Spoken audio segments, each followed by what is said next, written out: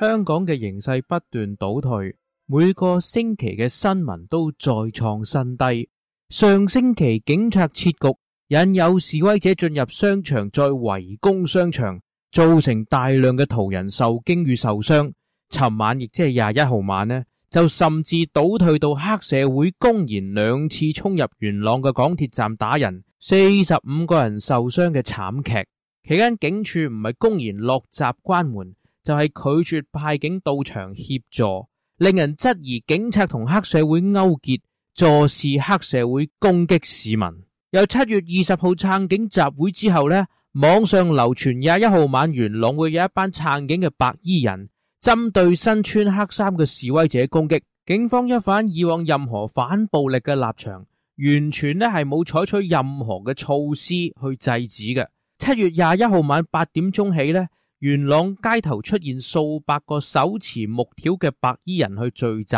元朗嘅區議員麥業成報警求助，警方係完全唔派人去截查。到10點起，局勢開始失控，白衫嘅撐警者喺街頭不斷襲擊黑衫人，其中一個據稱係放工嘅廚師，被打到全身都係藤條印，已被各大傳媒報道呢，警方依然係視而不見，坐視不理。於是白衫嘅人開始包圍元朗嘅港鐵站，警察到場後聲稱警力不足而撤退。10點47分，已有數十個市民先後報案，指白衫嘅撐警者喺元朗站追打市民，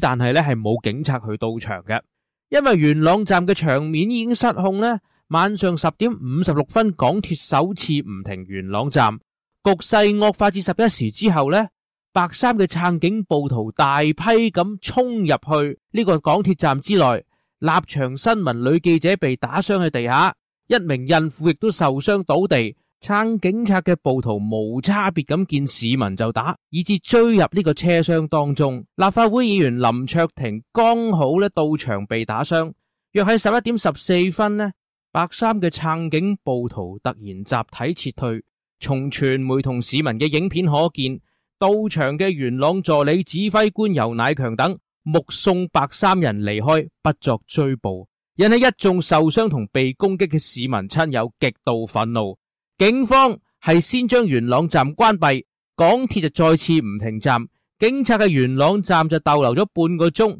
並冇派人喺附近加強巡查，亦都冇走去追捕任何白衫打人者，就自行收隊離開。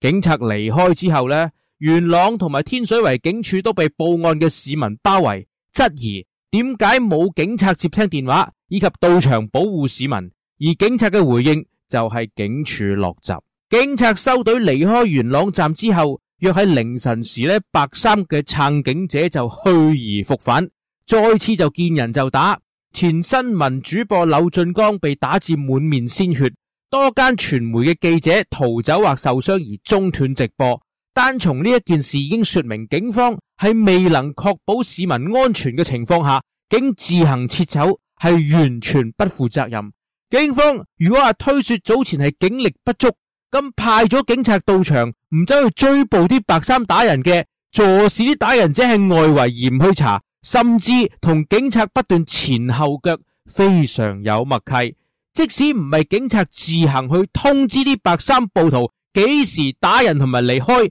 亦都說明咗白衫暴徒已經係完全知道咗警察係何時到場，以至係何時撤走，於是可以喺警察一離開呢，就立即去而復返翻嚟打人，而警方從此音訊全無，不知去向。直至凌晨1點02分，終於有大批身穿防暴裝備嘅警察到場。喺呢段期間，白衫暴徒瘋狂襲擊市民，以致攔截私家車，多架私家車被刑事毀壞，玻璃被打爆。大批嘅白衫暴徒退入元朗嘅南邊圍村，警方係外圍布防。從鏡頭可見，兩個警察同手持鐵通嘅白衫暴徒相談甚歡。警方從未沒收佢嘅武器，然後就掉頭離開。白衫嘅暴徒繼續手持木棍同鐵通，喺村口叫罵市民同記者。警察不但冇入內去阻止，反而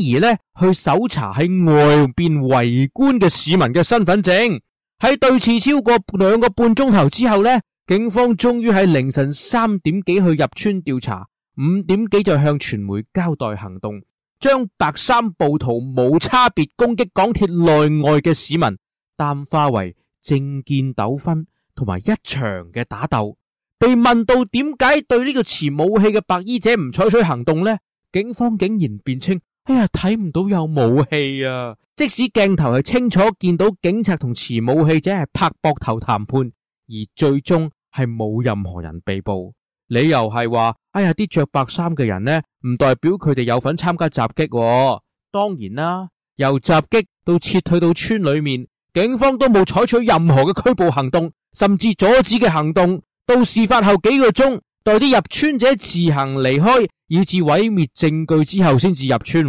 當然係乜嘢都查唔到啦。事後特首林鄭月娥同警務處長盧偉聰係記招堅稱係冇警黑勾結嘅，對警察喺呢8-9個鐘嘅行為嘅細節完全呢係冇法提出任何可信嘅解釋。喺第二日，元朗嘅商鋪唔係全日落閘，就係下午就已經提早關門，原因就喺度盛傳黑社會將會再次出動，甚至其他新界西北地區嘅商鋪呢，由屯門到天水圍，甚至遠至去荃灣呢，都提早關門避難。下午至黃昏時候嘅西鐵門可羅雀，新界西北嘅超市嘅糧食貨架被掃清，市民積糧嚟避禍，商鋪寧可做少啲生意同埋白交租，用拉閘嚟投票。市民就用腳嚟投票，說明係唔相信香港警察以至林鄭政府能夠保護到市民嘅安危。呢個係自反送中運動以嚟多次大遊行或者係多次嘅衝突，或者警方聲稱為暴亂都未曾發生過嘅事情。反政府嘅衝突之後呢，店鋪幾近係冇任何嘅損失。第二日啲商鋪照樣可以照常營業，例如沙田嘅新城市廣場。但係警察口中嘅一場打鬥、政見衝突，由撐警察嘅白衫搞完一晚，人心惶惶，冇人再敢上街。事實說明咗，暴徒就係嗰啲口中撐警察嘅人，而正係警察包庇呢一班暴徒，先至令到香港嘅經濟受到真正嘅傷害。警察難分，警黑勾結，市民對警察已經係完全失去信心，令香港萬劫不復嘅，正係港共政權以及香港嘅黑警。我係林忌，多謝大家收聽。